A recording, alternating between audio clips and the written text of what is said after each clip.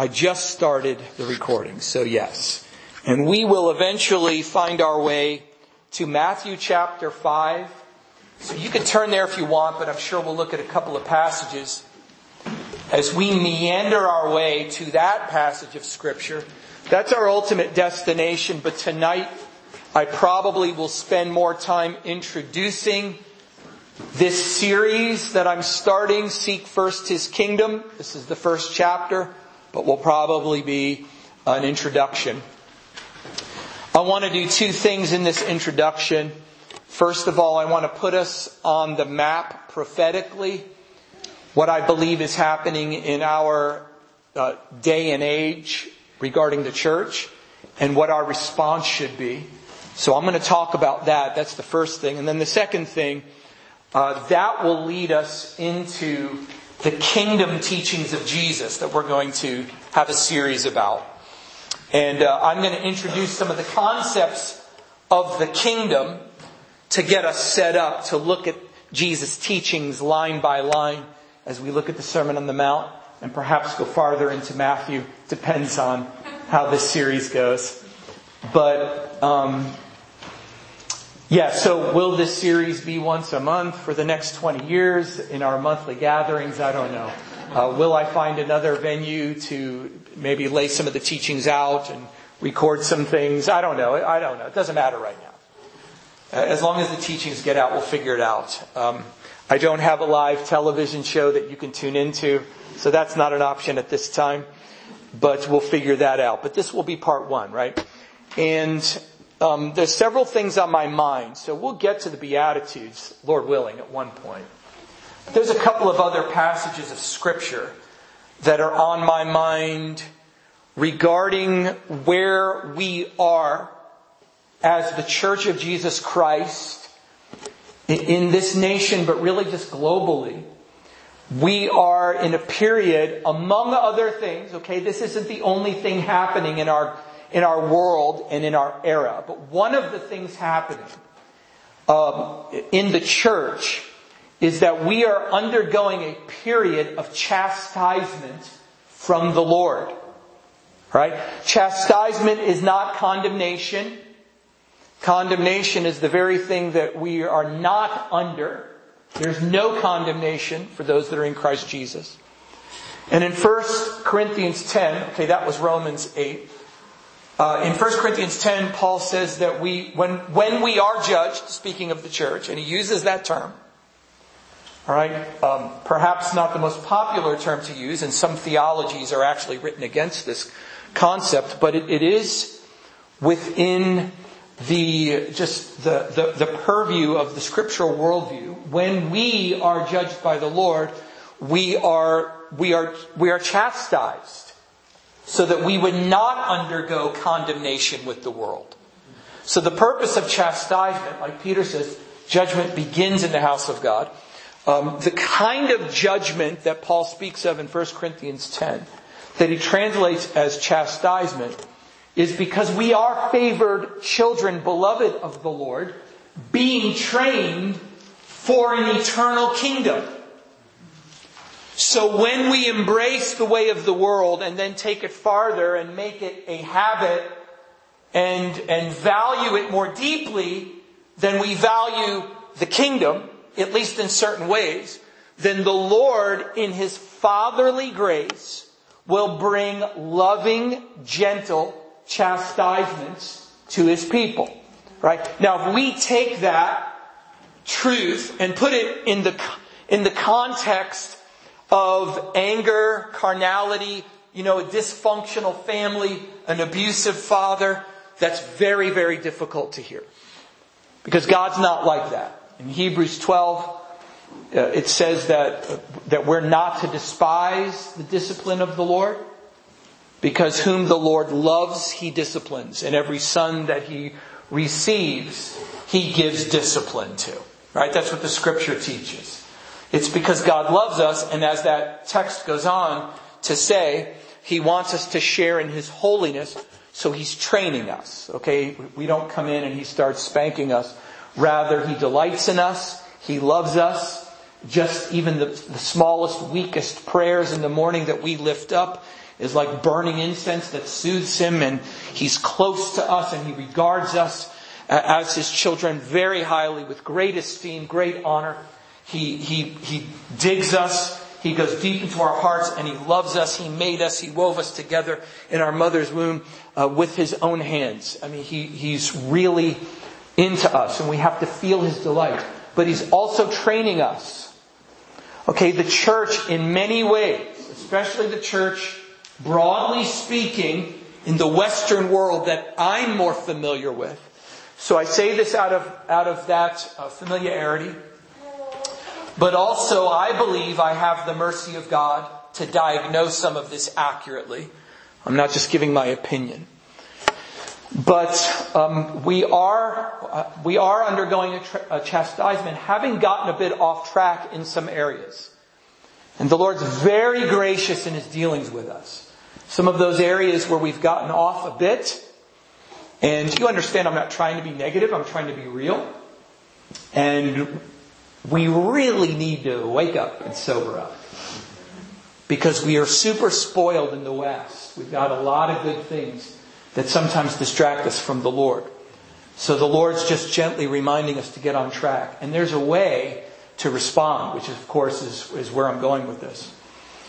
But we are experiencing some discipline regarding our handling of prophecy, which actually belongs to a deeper issue that I'll address momentarily. But we've become a bit flaky and off with our prophetic ministry. And it's not just that we erred when we've prophesied certain things would happen politically or with the virus. But there's a whole culture of the prophetic ministry that's been like disoriented away from the local church, which is exactly where it belongs. And then sent to something global from there. But it's become its own thing. And has just become kind of a jumbled mess in a lot of ways.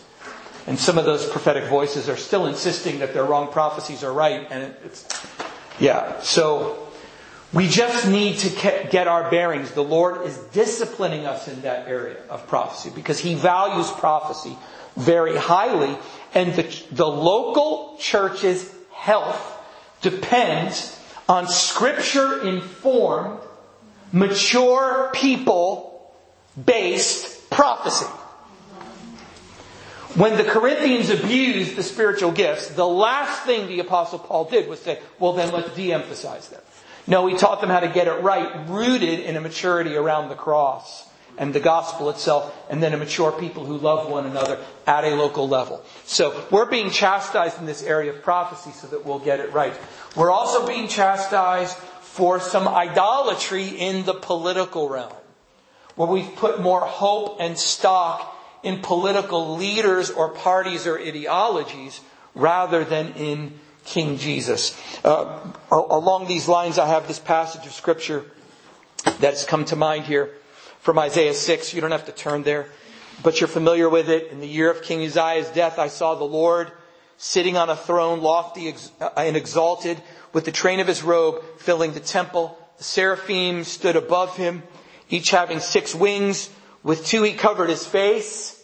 That's significant. With 2 He covered His feet. With 2 He flew. So the feet, or the bottom part, speaks of a modesty. The covering of the face speaks of holy terror. Because God, in this vision and in this council session, He's not just lofty, but He's lofty and exalted. So He's already in the highest place of the universe, right? It's God. But in this session and vision, He rose. And Isaiah was witness to God rising up, which is the fulfillment of prophecy before this passage. As the oracles came from Isaiah and were speaking into an apostate people, it warned these people that the proud look of man will be abased, and the Lord alone will be exalted on that day. And it repeated this several times throughout the first 5 chapters. And it's Isaiah himself prophesying. The proud look of man will come down, and the Lord alone will be exalted on that day. And that proud look was partially centered on their hope in a political system. So it's significant that it was in the year King Uzziah died, I saw the Lord. All right, when the political world was shaken, Yahweh rose up in that year. And the prophet saw the vision in fulfillment of his own prophecies, which is ultimately prophesying the day of the Lord. That's what those prophecies ultimately meant. But Isaiah had his miniature version of it.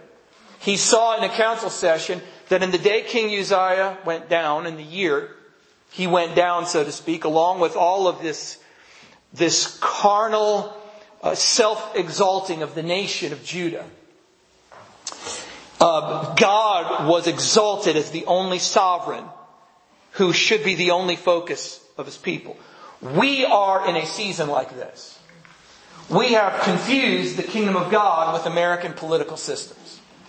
On both sides of the aisle. Not just one side, both sides.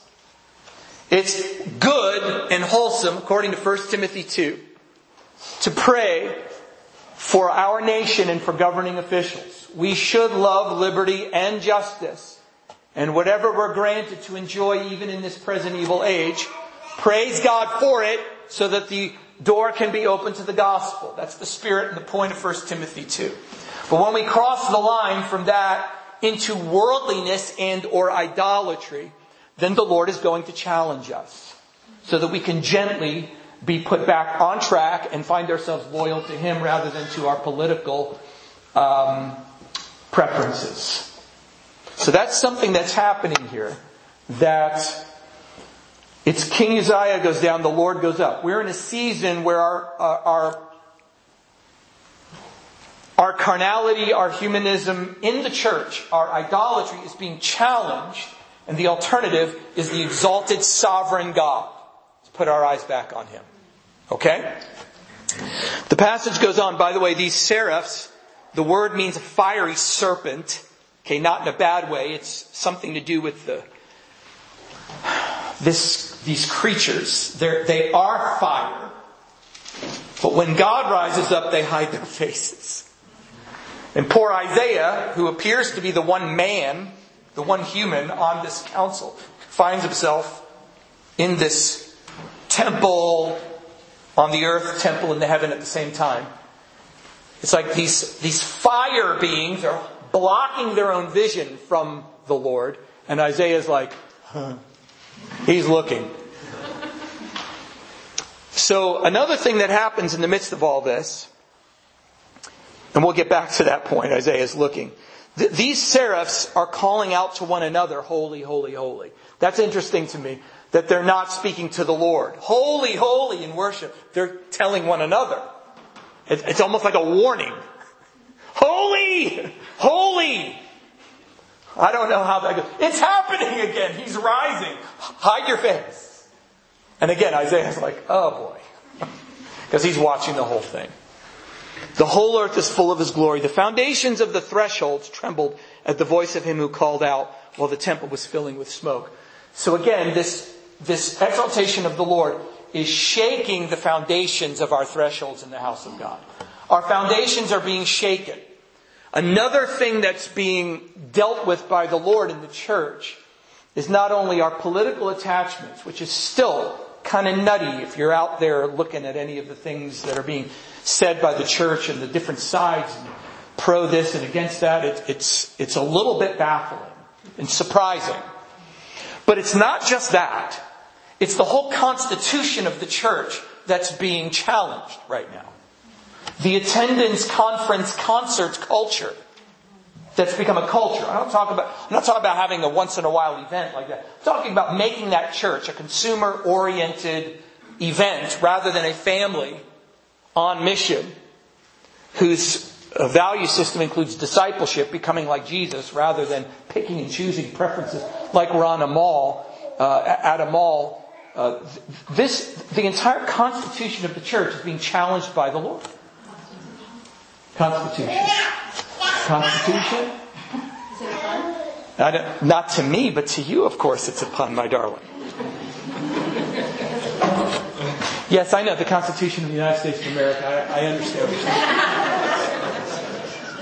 saying. Amen. And that's a prophetic pun my dear daughter has brought out for us. Because the gospel is the constitution of the church. It's not just how we get saved, it's how we live, it's our way of life. And that constitution says something different than our churchy implied constitution that's based more on consumerism and convenience rather than discipleship and family and reaching out that way. So the thresholds are shaking. And finally, we have Isaiah, who now he's again standing there watching all this with all the shaking. He says, "Woe is me, for I'm ruined, because I'm a man of unclean lips, and I live among a people of unclean lips. For my eyes have seen the King, Yahweh of hosts." And then, of course, there's this beautiful Old Testament transaction of the seraph takes the coal, and he can't even touch it. He has to have an instrument, and it touches Isaiah's lips, and Isaiah undergoes this cleansing of his lips. And a deeper redemptive moment, he undergoes this whole thing. And then he hears the voice of the Lord.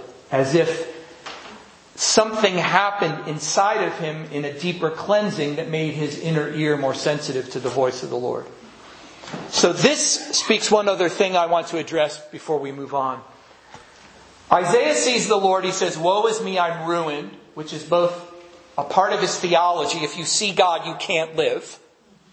He found out he can. He saw the holy, the uncreated. Those two things are incompatible. Clearly, I'm a dead man. But rather, that humility was met with a kiss that purged him. It was met with mercy and grace. So that's a good thing.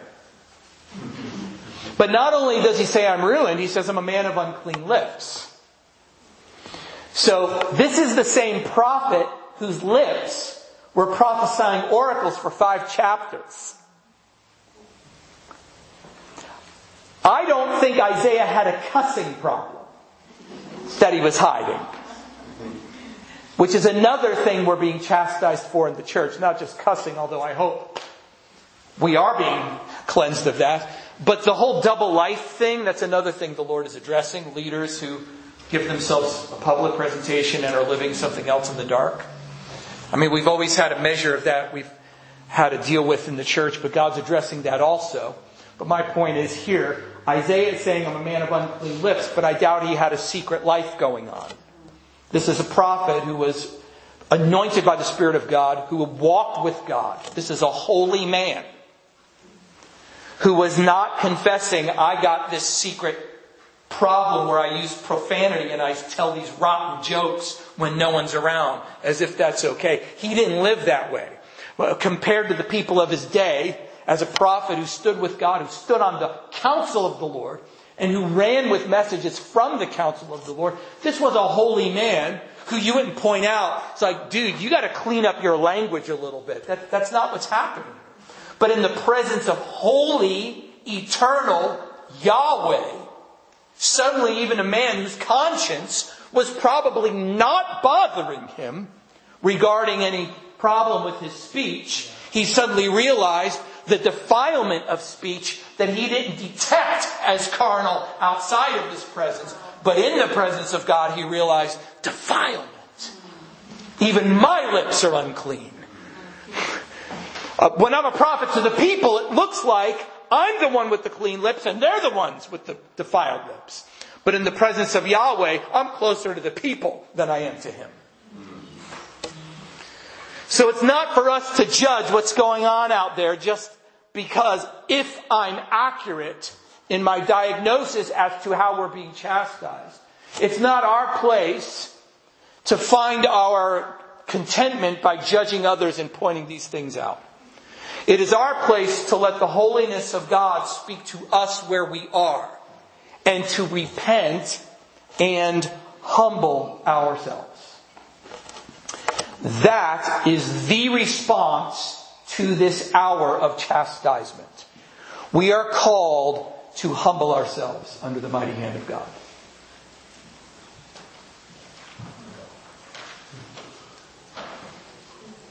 Amen. Thank you. I was waiting for an amen.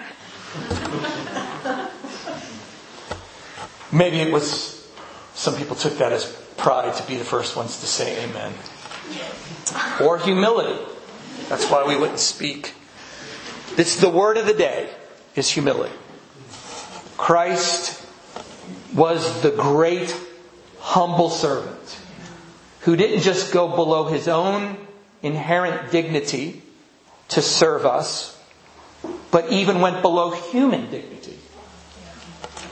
Even though he existed in the form of God, he did not regard equality with God a thing to be grasped, but emptied himself, taking the form of a bond servant, being made in the likeness of men, and being found in appearance as a man, he humbled himself. Taking the form of a bondservant, being made in the likeness of men, being found in appearance as a man, he humbled himself by becoming obedient to the point of death, even death on a cross. So the cross is as low as a human could go. Even Roman citizens who were worthy of death would not be impaled on a stake. That was for the outsiders. So Jesus went low just by becoming human. But even as a human, he went as low as someone could go because that's what we needed. And he was treating us as if we were more important than himself, which is what Paul says at the beginning of that passage, the way we should treat one another. Now, we are not more important than the Lord, but he treated us as if we were, because that's humility. Humility is like the heart and soul of Jesus. It's who he is, to expend himself to serve others. And the Lord is saying, look, what's in order for the day is not just a special prophetic moment. This is just biblical Christianity. This is how family is created. This is how disciples are made, by a people who are humbling themselves under the mighty hand of God and before one another. So we're called to humble ourselves. We all as the church, okay, not them, we. Us here and the Church of Jesus Christ. We need humility. Because humility expresses itself in many ways that we often express the opposite. Said another way, pride expresses itself in a lot of ways that we don't always recognize. The Lord is calling us to forsake our pride and humble ourselves before Him. What kinds of things express humility? Repentance is an act of humility. Right? When we have ongoing sin or we entertain these selfish lusts and they continue and they continue and they continue, we just let them kind of ride alongside the other areas of our character. That's called self-indulgence. Now sometimes things get habitual and we need help. They become addictive. And we do need help. We absolutely need outside help. We need intervention from the Lord. We need our brothers and sisters. And so our repentance may have to include, well, it will always include confessing our sins to one another, but it might include specially confessing certain things to certain people and saying, you got to help me. I can't do this by myself. That's called humility. God will regard that more than He'd regard the person that is not in that kind of bondage but just walks around prayerlessly. Who doesn't get up and fall to his knees in the morning and start crying out to God. Just because someone might be walking in victory, they still may be like the publican in Luke 18. Or not the publican, the Pharisee that says, I'm not like the publican. I fast twice a week and I pay tithes on all that I get. But God resists that. That's my other passage of Scripture from 1 Peter 5. God resists the proud, but He gives grace to the humble. Therefore, humble yourselves under the mighty hand of God, and He will lift you up at the right time. That's our word for the day. The first thing we do to humble ourselves is repent of sins that we've been indulging and feeding. Another way that we humble ourselves is by developing a prayer life. Prayer is a sign of humility because it puts God on the throne of our lives and it expresses our need that we can't just live without God. We have to have interaction. We have to be branches abiding in the vine or else we're not drawing divine life and bearing fruit. Come on. Thank you for that. Prayer is an ongoing expression. It's an ongoing way of breathing humility. So you don't have to try to be humble. You lower yourself before God, and you and I say, Father, I love you and I need you. Just the act of prayer. I mean, prayer encompasses worship, adoration, praise. Come on. Feasting on God. How is that humble? Because we're saying, you're the center, not me. Life is not about indulging my appetites. It's about serving your heart that loves my prayers. So let me rise up, if not at the beginning, in the middle, or at the end, or whenever, and just offer you some burning thanksgiving and praise. But not only that, then it recognizes, I can't do this without you. Please help me. Right? The psalmist said, I rise before the dawning of the morning and I cry for help. I hope in your word. It's just an expression of humility. If we don't pray regularly, it's because we have pride. Now, if we're caught in like we're too busy but our heart is prayerful, fine. If life is almost impossible to crack the code right now, but our hearts are still before the Lord saying, Lord, I need you, help me. Amen. Prayerfulness is, I think, the foundation of prayer. Jesus said you won't be heard for your many words. But there's an attitude and a posture that speaks humility. Amen? Prayer is an expression of humility. And I mean prayer. Like, it doesn't have to be pretty. I mean to connect with God kind of prayer. Or when you're not feeling it, forcing it anyway, so to speak. Maybe forcing it isn't the right word, but you know what I mean. It's like, beat my body, make it my slave. I'm not feeling it, but I know I'm in the counsel of the Lord. I don't go by my feelings. I go by the written word. And I'm here before you, God. I cry out to you. I pray for your blessing on my wife, my children. I pray for our leaders. I pray for our church's revival. I pray for health. I pray for healing, God. I pray for depth. I pray for expansion. In Jesus' name, Lord, help us. Help us, Lord. I pray for the power of the Passover blood of the Lamb over each and every house. Lord, that everything bad passes on by. And you fill our lives with good things so that our youth is renewed like the eagles. Come on now. Holy Ghost prayer is not an expression of pride. It's an expression of humility. Because God, we need you. You are God. We are not. And so we don't want to have the right theology, but the wrong practice. Where our theology says you are God and we are not, but our practice says I am God and you are not. Prayer reverses that. It's a little repentance and prayer cocktail going on there. Fasting is a way, I meant cocktail in the generic sense. Mixture. Incense. There you go. Incense burns.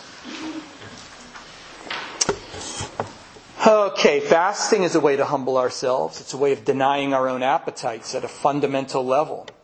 Both our physical and emotional dependence on food is challenged through fasting. So it's a good way to humble ourselves. See, and we're going a few steps further before we leave this topic. But one of the things I'm trying to get at is that the kind of repentance and prayer and fasting that we need is not like a one and done really good service where we just end at the altar, which is great. But we're so eventful in our thinking because we're big event oriented. We got to have it all. I got to get the best speakers and the best bands, so that I can be all in the. It's like what do we need all that for you to be like a solid Christian and to pray well? What happens if that all gets taken away? Where's the power of God? Rather than the power of all the things we could do without God. So we've become addicted to this atmosphere where it's got to be all just right so that we can worship just right. It's like that's arrogance. So it's not just that we should pray and repent and fast. It's that we should reorient ourselves to put God first. So it's not just like the big altar call. It's a lifestyle that's throne-centered. That's humility. So humility includes repentance, prayer, fasting. It includes devouring the Word of God. The written Word. Rather than a here and there devotional, like a greeting card devotional life. Or having the one key verse put up on the screen. Right? It's a sign of humility to see the Word of God as the source of life itself and to treat it as if it were that. I mean, even if you have to drive a lot. Nowadays, we have the technology. I just heard an old TV show as I started to say that. And For those of you old enough to know what I'm talking about, you can come see me later if you think you have the answer to that trivia question. What TV show was I just echoing? We have the technology. Those of you born after 1978 probably have no idea what I'm talking about. So those of you born before, just think about it. Unless you weren't watching TV in those days. This is what you call a tangent. Preachers, I did this on purpose to help you understand to avoid these things. My dear precious wife had a long drive in her teaching career when we first were married. She would drive from Lakeland to Plant City and back every day, and she'd listen to Matthew on cassette tape. And she learned Matthew's gospel by heart. So every once in a while, I'd say something, or whoever would say something would trigger, a phrase out of Matthew NIV, 1984. And she would just pop off an entire passage of Scripture. It was like, we have ways that we can devour God's Word until it devours us. And when the Lord spoke to Israel in Deuteronomy 6 and 8, He said, I brought you into the desert to humble you. And I fed you manna so that you would learn. Man does not live by bread alone, but by every word that proceeds out of the mouth of God. The church is being exposed for its commitment to its own traditions and fashions, rather than the living Word of God that literally changes our brain and heart waves to become Christ-like. So our devouring of the Word of God is an expression of humility. Another expression of humility is reconciling broken relationships over which we have the power to reconcile. Sometimes we don't, because we have peace on our end, but that person insists on keeping the relationship broken. And in those times, Paul says, as far as it depends on you, be at peace with all people. But where we remember our brother has aught against us, our sister, or whatever the situation is, reconciliation, making broken relationships right, is a form of humility and repentance.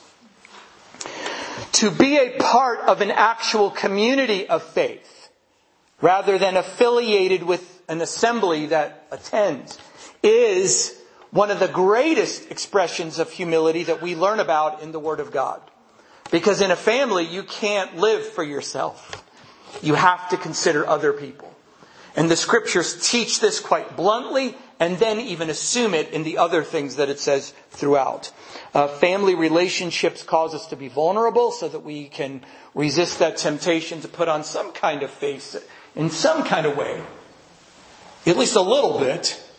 Even if we're not total hypocrites, but there's always that temptation to just, everything's okay, everything's okay, everything's okay. Hey, in family you gotta just be real. And if you can still be spiritual and honor one another in a real, authentic environment, then you're a real person. I don't see how we could do it without community. It's like, recently when we're hearing about these fallen ministers that had the double life thing going on, and then some leaders then go public and address it, and they do the ones that I've read, these public addresses of these falls. The ones that I read did such a good job at diagnosing the problem and speaking into that. I mean, the few things I read about how to avoid like this double life thing, or how do we address this because we trusted this leader and we didn't know this other thing was happening. And the way they responded, I thought was great. I thought it was scriptural. I learned. But no one mentioned the lack of family connections at a local level that would have been able to determine this problem pretty quickly in the process. They mentioned accountability, but you could set up accountability. But you can't set up family. When you have enough knowledge of one another. Not talking about getting weird. But, like there's this weird intrusion of other people's lives. What am I talking about? I'm talking about love. But neither am I talking about the other extreme where we just attend and think everything's okay. I'm talking about actually loving one another. Where when some of these things come up, if we're not willing to say something, somebody's going to and say, you know what, I had you on my heart, something doesn't look, is there anything going on with you that I could pray with you about? Because not only is it more quickly exposed, but it's dealt with love and protection and discretion. Rather than when it blows open into shame, and then it's just so ugly. It's too late to save most of the testimony. You have to start all the way over again. No one addresses that. It's like this gross thing was going on for years and years. Terrible thing, using the Lord's money to do it. And then it's like, well, there was this, there was that, there was this, there was that. Accountability was needed. Yet Hebrews 3:13 says, exhort one another day after day, as long as it's called today, so that none of you will be hardened by the deceitfulness of sin. It's just not possible to live a self-indulgent life in the middle of family. And if that's in place, then we can trust people that are being sent out into public venues. We've done the opposite. We're like, give us the public venues, the public faces, the public videos, the public presentations, and then in private we don't even care. Well, then that's what you get. Community is an expression of humility. And then, of course, in general, submission to the Lord, submission to one another. Ephesians 5:21, submit to one another in the fear of Christ. That means living deferentially, honoring and submitting and caring about what's going on with other people rather than just ourselves. It's just built in. Submission to leadership in the wholesome way. Wholesome leaders, wholesome leadership. Okay, not people dictating, but rather people who give instruction. People who give correction when it's needed. It's like there's a submissive attitude that's shared by the whole community. And then in relationship to leaders as well. And related to this is a vision for the coming of the Lord that lives soberly, awaiting His return and even hastening it. There's just something about keeping in mind that Jesus is coming back. His day is on the calendar. It's coming, and then He will judge everyone according to his deeds. That's quoting Jesus Himself. There's something about having that vision as a present motivator that humbles us and keeps us humble. So with this conviction that we are under chastisement and that the word of the day is to humble ourselves, and again, it's humble ourselves, not wait for God to do it. Right? If we are in a period of gentle and loving chastisement, when we humble ourselves, we're all good. Just humble yourself. Jesus said, if you humble yourself, you'll be exalted. If you exalt yourself, you'll be humbled. So, right, that position of prostration, if I'm on the floor before the Lord, I can't fall because I'm already down there. So if that's the posture of heart, we can't go down because we bring ourselves down. That doesn't mean self-hate. That means just serving God and serving others humbly. Jesus was very confident, but He served everyone. He was very confident in His identity. He knew God loved Him. He knew He was the heir of all things. And that's why He was able to serve other people. People who aren't humble, they're not secure in who God made them to be. So we all have a little bit of that. May the Lord help us. Amen? Amen. Well, Jesus said it. Peter said it. We are called to humble ourselves. In the midst of humbling ourselves and feasting on not bread alone, but every word that comes out of the mouth of God, Jesus called us to seek first His kingdom. To seek first His kingdom means to seek the coming of the future dimensions of the kingdom. He's speaking about the future. He's also speaking about the present dominion of God and what it looks like and feels like now through the gospel and the Holy Spirit as a community of faith on mission. So it's seeking first God's kingdom as a great expression of humility. That is what this series is about. So for a little while now, I'm going to introduce, well, I'm already introducing it, okay, prophetically putting us on the map, chastisement and humility. And now conceptually, we're going to Matthew chapter 5. So we're going to read this passage and then talk about the kingdom and life in the kingdom. Why is the kingdom a humbling entity? Why is seeking the kingdom a humble pursuit? Well, because the kingdom is not just a thing that's coming. It's not just some government that God happens to lead. It is God ruling. That is the kingdom. God's kingdom is God's rule.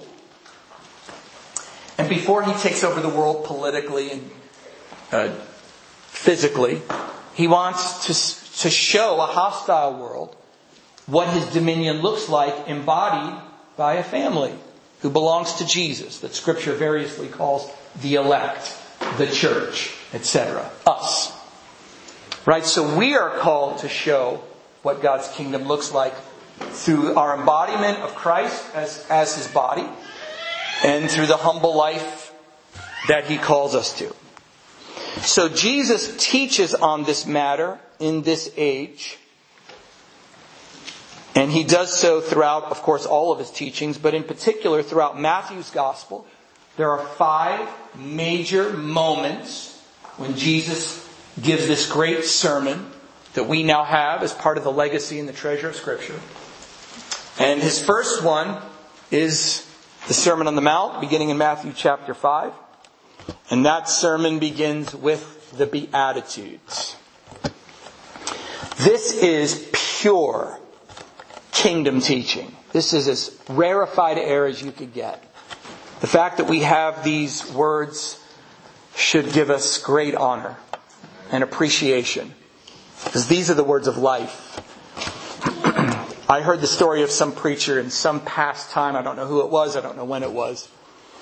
But he got up in his pulpit and he said, he got up in his pulpit to preach and he said, "You're about to hear the greatest sermon the world has ever known."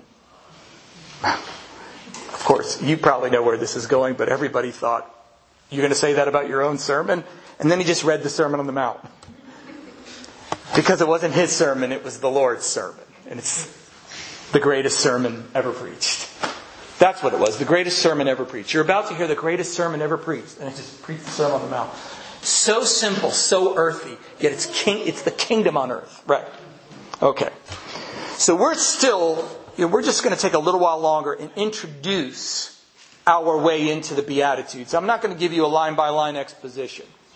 That'll be for the next time. But we're going to begin by reading it. By the way, before we look at it, don't look yet. Don't look. How many Beatitudes are there?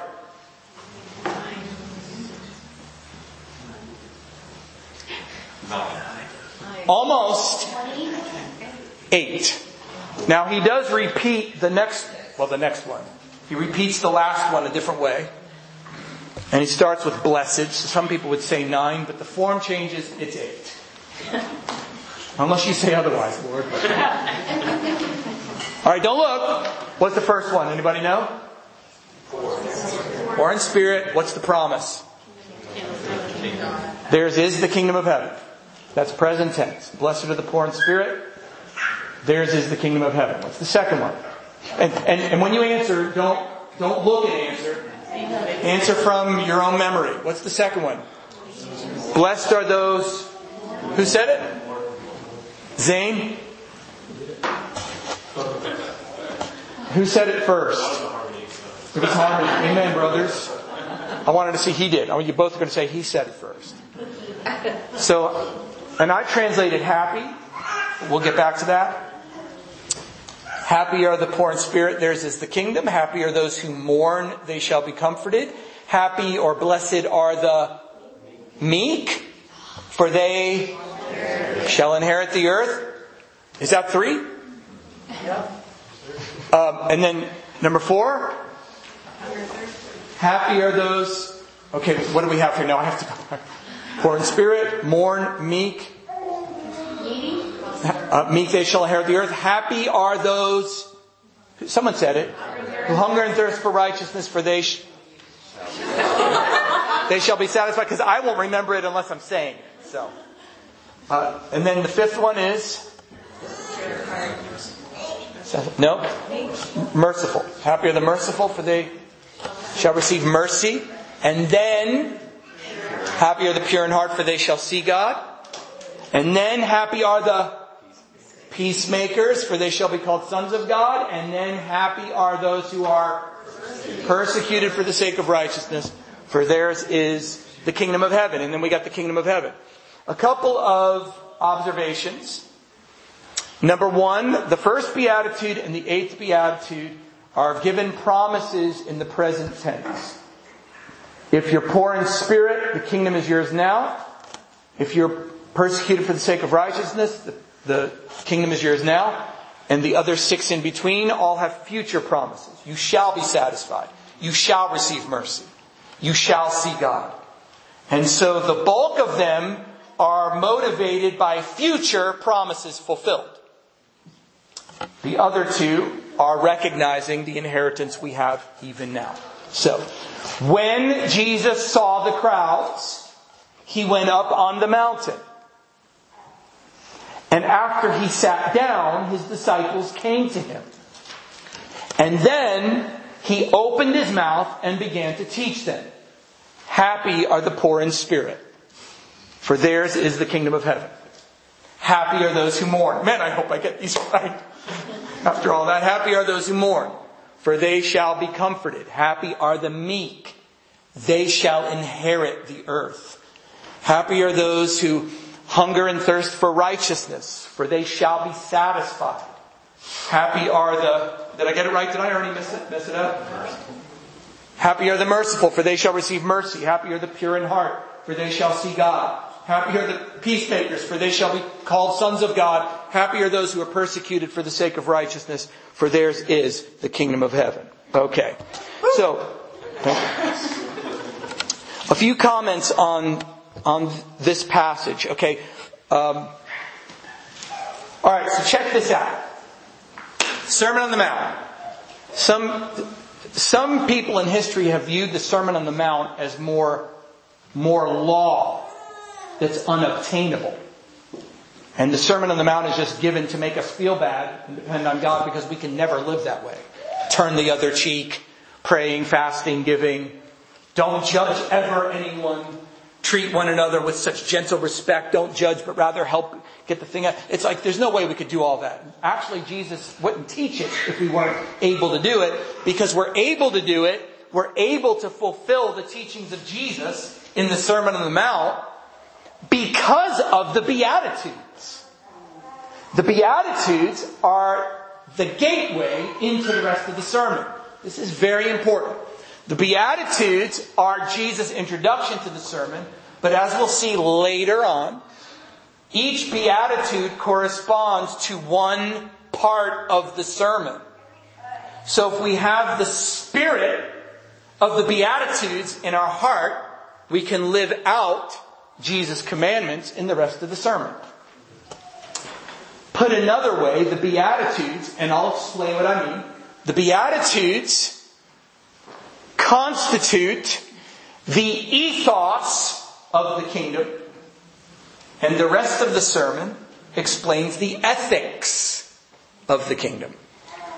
See, both of those words, ethos and ethics, start with the ETH, same root, because the ethos, an ethos is your internal value system, what you value, your convictions, what you believe, what you hold dear. And the ethics are the way you and I live that corresponds to our value system. So our value system is not reflected by what we post on the website, unless it happens to be true. Our value system is what we actually do with our lives. Because the ethics directly correspond to our ethos on the inside. So if our ethics are bad, it doesn't matter what our doctrinal statements are, what our ethics are saying, what we really value in our heart. Come on. So the Beatitudes are Jesus' explanation of kingdom ethos. In other words, what does the king value? And what should his disciples value? Well, he explains that in the Beatitudes. Woo, yeah.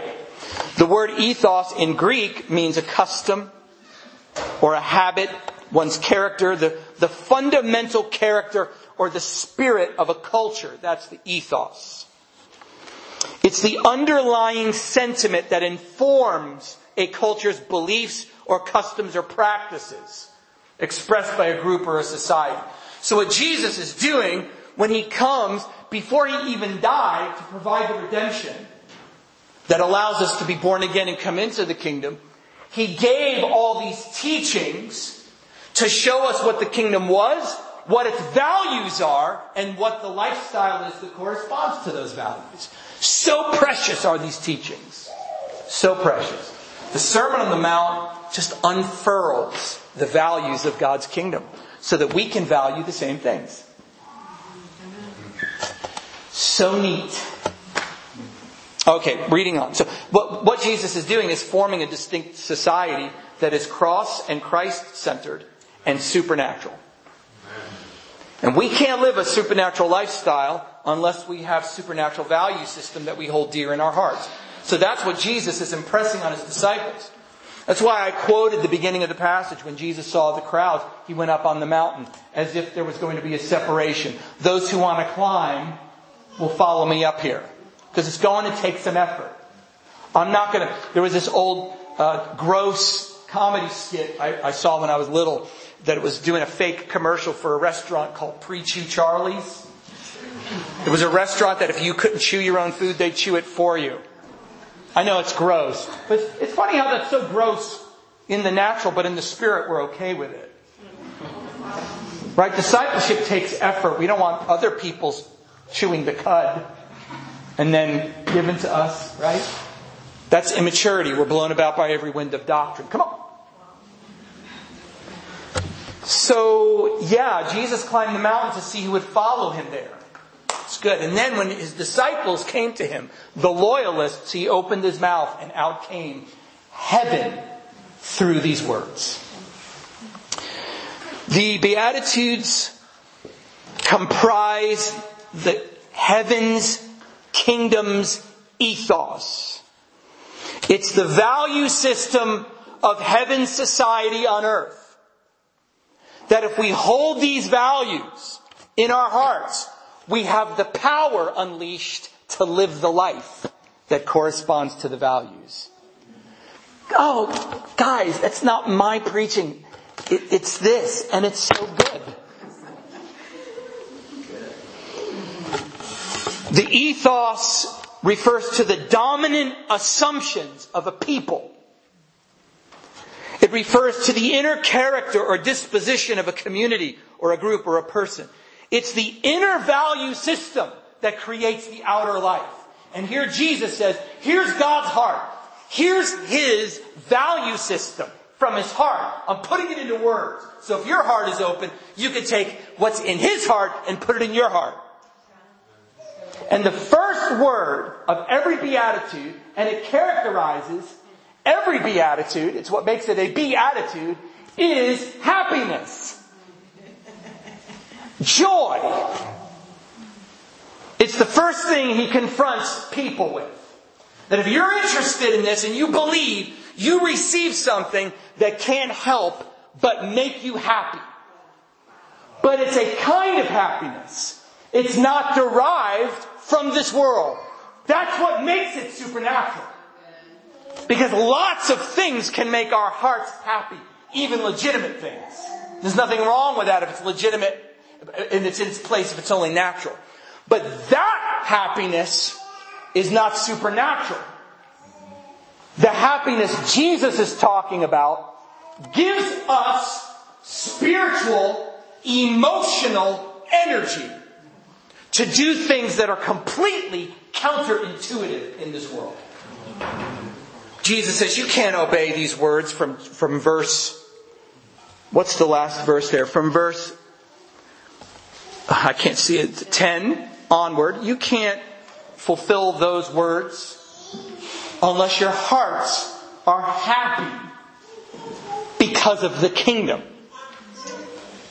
See, being happy is not selfish or a sin. Being happy, of course not. Pursuing happiness is not in itself selfish or a sin. It's pursuing happiness everywhere else but the kingdom. Or anywhere else but the kingdom. For ultimate happiness, that's selfishness, and sinful. If we're not happy with the kingdom, then our hearts are proud. Then that is sin. So God literally judged His people in the Old Testament. I mean, I read it again today in Deuteronomy, I think 28. That I will bring these curses on you if you do not serve me with joy. Which sounds harsh. It's like, well, that's not going to win any friends and influence people. But it does in context. You were living under tyrants. You had no dignity. You had no identity. You were harshly abused. And I delivered you because I love you. And I brought you through the wilderness to shape you. And I'm going to give you a land flowing with milk and honey. And I will bless your socks off from head to toe, from coast to the eastern border. I will bless you. You will always be the head. You will never be the tail. You will always be the lender. You will never be the borrower. I will bless you. I will crown you with loving kindness and compassion if you just remain loyal to me. You will be abundantly and irreversibly blessed. No one will overtake you. Your enemies will come at you one way and they will flee 7 ways. I am nothing but good to you.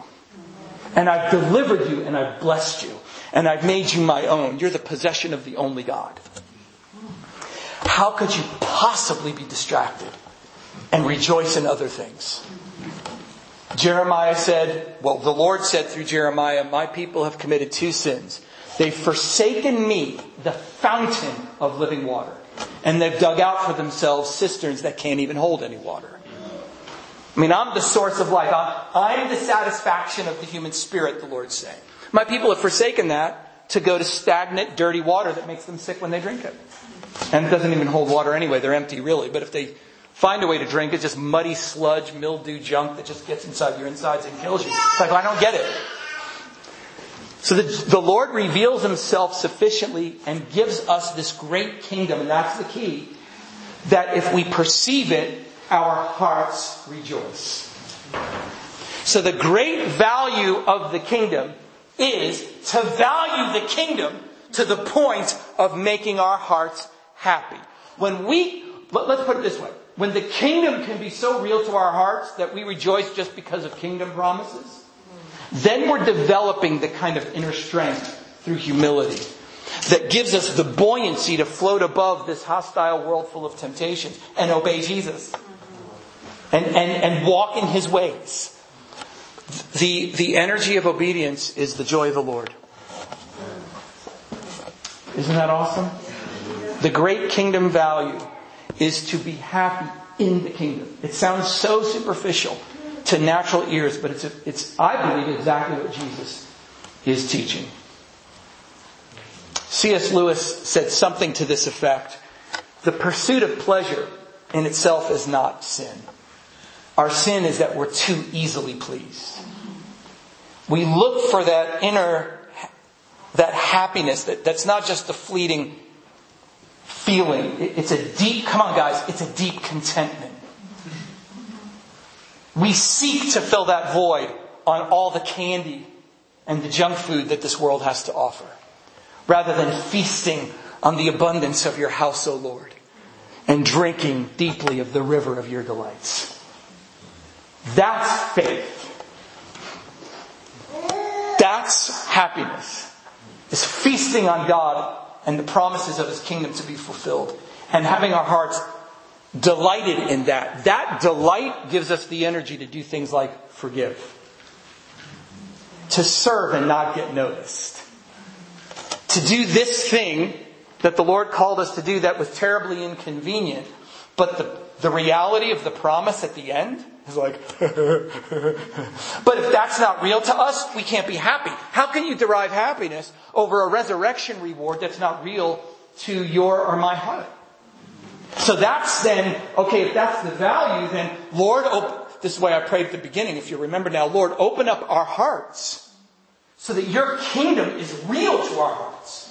So that our eyes are open and we're seeing the divinity and the sovereignty of Jesus and His coming. So we're not just living for your blessings now, but we're going to wake up one day and our forever will be determined on the day that we wake up in resurrection, and our rewards. That's it. Life's determined based on our faithfulness now. And Lord, those rewards make my heart happy. So that's why Jesus says, happy are those who mourn, because mourning is negative. You will be comforted. Oh, you're going to have a comfort. You'll never have a tear again. Never a hunger pain. No emotional pain.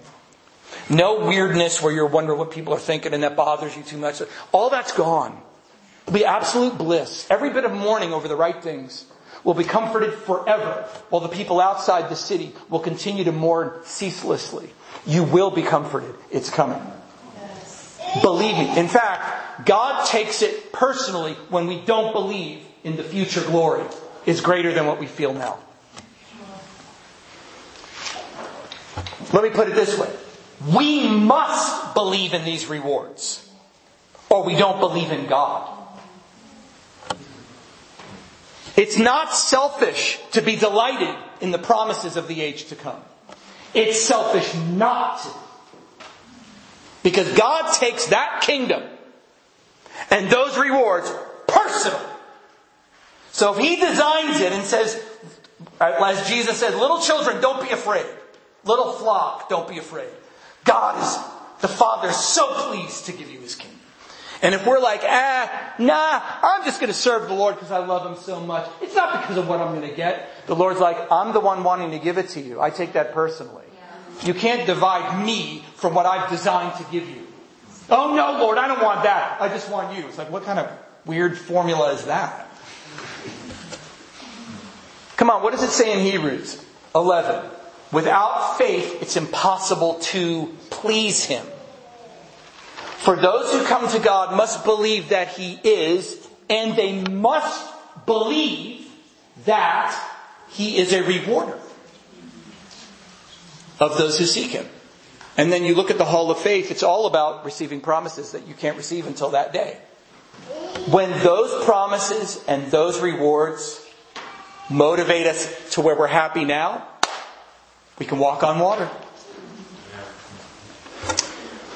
The word for happy, this great kingdom ethos, is happiness.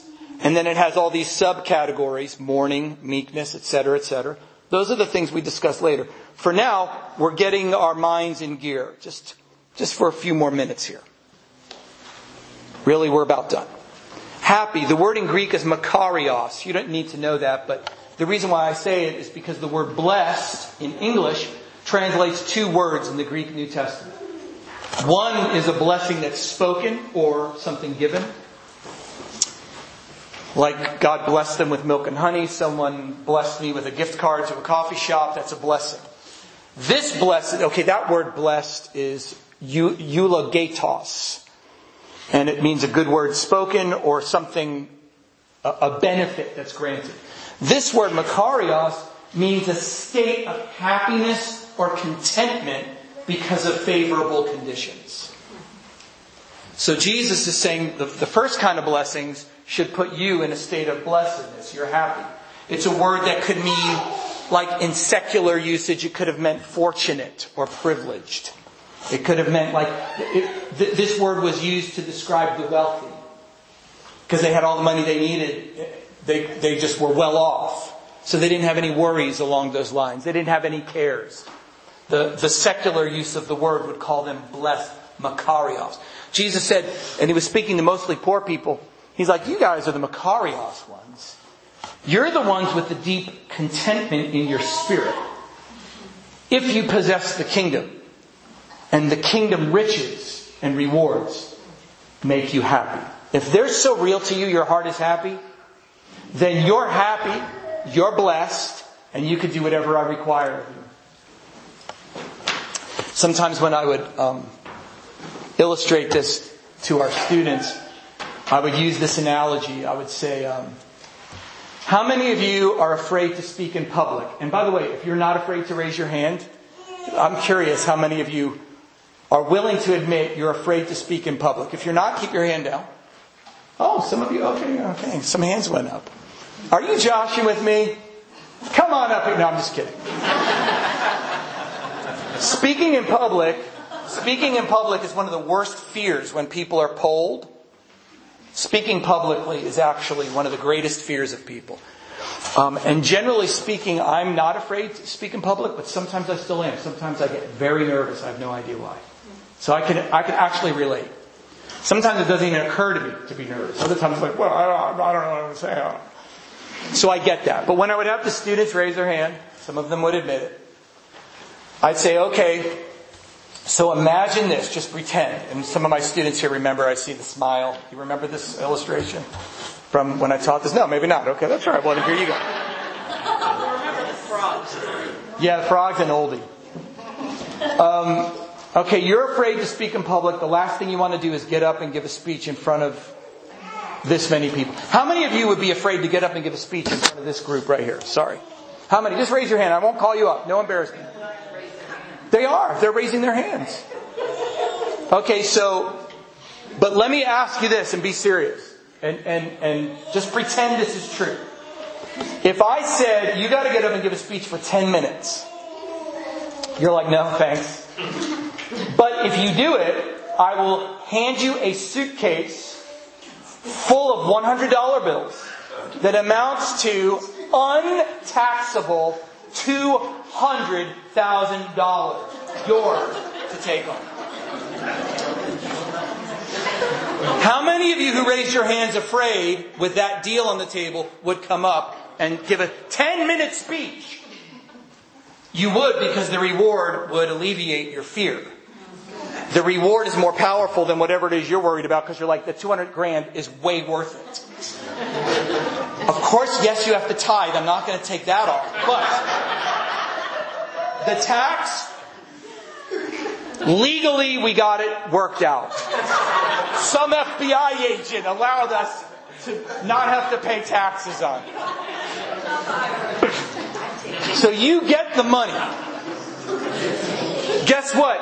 You're looking forward to that reward. You'd be up here and you'd be like, okay, when I was little, I got a bike. And then that bike. And then I say, okay, buddy, time's up. You're done. It's like, no, I got one more story.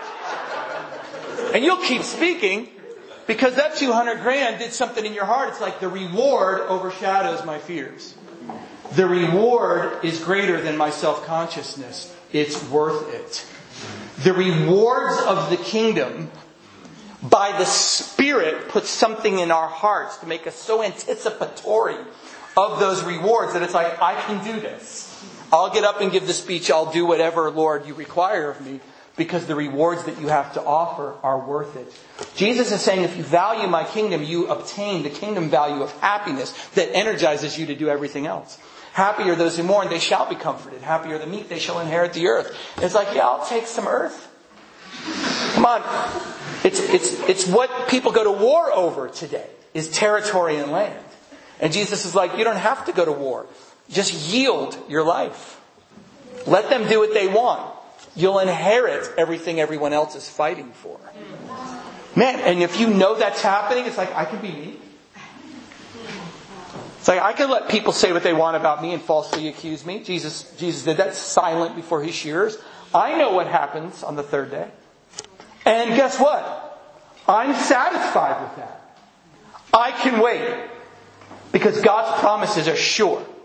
I'm not doubting and fluctuating.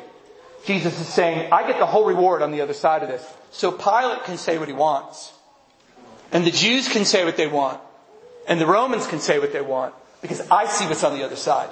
And Jesus is saying, my disciples are the same way. They see what's on the other side. It's real to their hearts.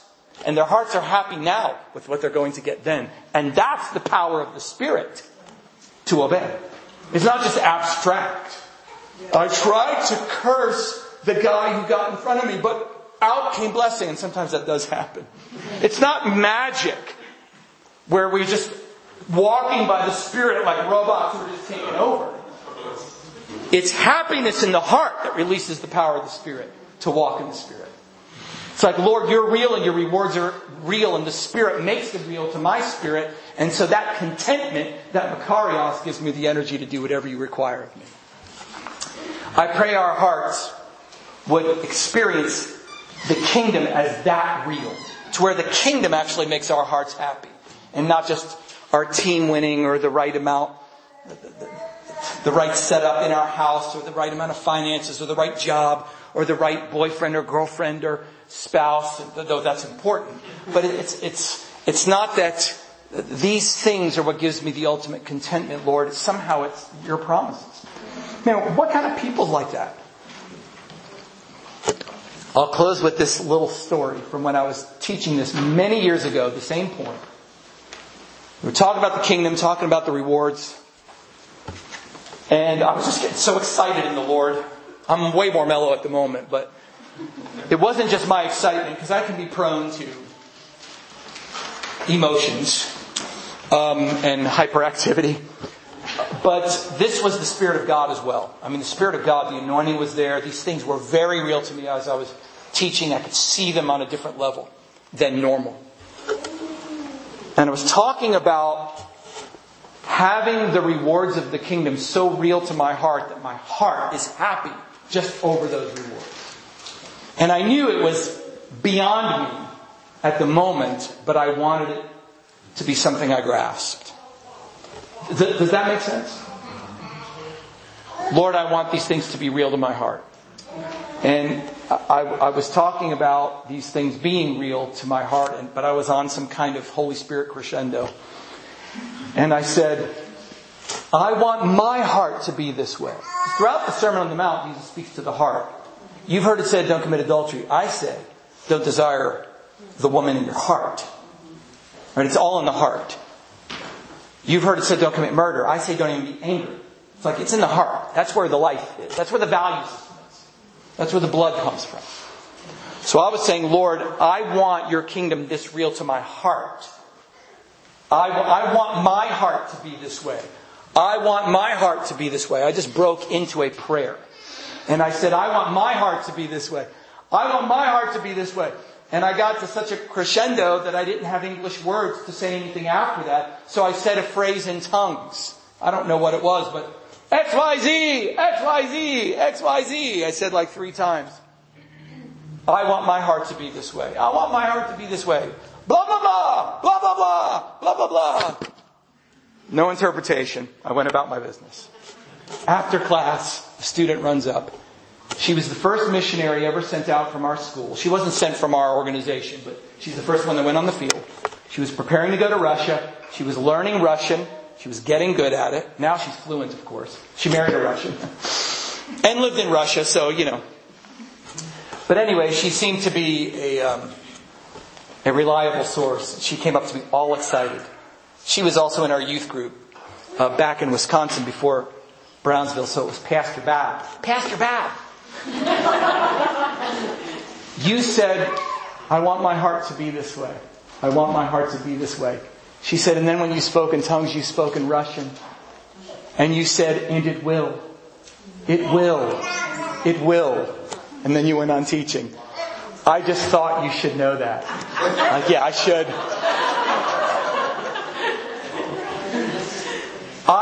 We want our hearts to be this way. To value the kingdom above all things. And to seek its satisfaction therein. And for the kingdom to be so real to our hearts that we're actually happy enough to have the Holy Spirit energy to obey Jesus. We want our hearts to be that way. And they will. They will. They will. Amen. I'd like to pray for you one more time. Let's stand together.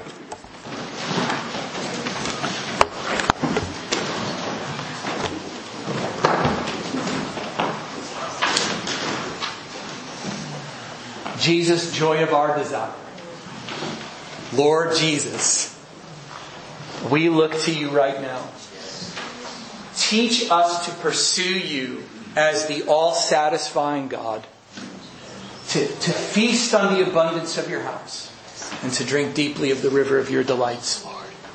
May our highest and deepest delights be found in you, that we can confess with David, Lord, you have shown us the path of life. You will not leave our souls to decay in the grave. You will not leave your Holy One to decay. But you've shown us the path of life. In your presence, there's fullness of joy. And at your right hand, I should say at your right hand, there are pleasures forever. Lord, may the beauty of your person and of your character pierce and penetrate our hearts like never before. May worship evermore become a beholding of your glory and a satisfaction with your goodness and your greatness, your sovereignty and your kindness, your mercy and your justice, your righteousness and your compassion. Oh, may we simply delight in you to the point where we have to speak up and say, praise the Lord, thank God, you are awesome.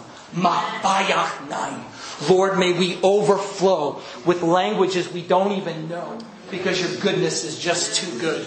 And the delight in our hearts is just too great. And may you be satisfied with this kind of offering, this praise and this worship. Not so that we might merely have awesome experiences, but so that we might develop as disciples who are so truly and deeply happy with your kingdom and the glory of the coming resurrection, that future day impresses us now to walk the way of the Lord in absolute humility. That you might have a people, Christ-centered, word-based, Spirit-filled, satisfied with you. So nothing else tempts us. Oh, may it be because you deserve such a people. And may this precious flock, these churches, and those that are not here tonight but are part of us and the saints of this city, Lord, may they be blessed with such an outpouring of the Spirit to help us value and be happy in you, Jesus, and your great kingdom. Because you deserve such a people. Praise God. Jesus is King. In His name we pray. Amen and amen.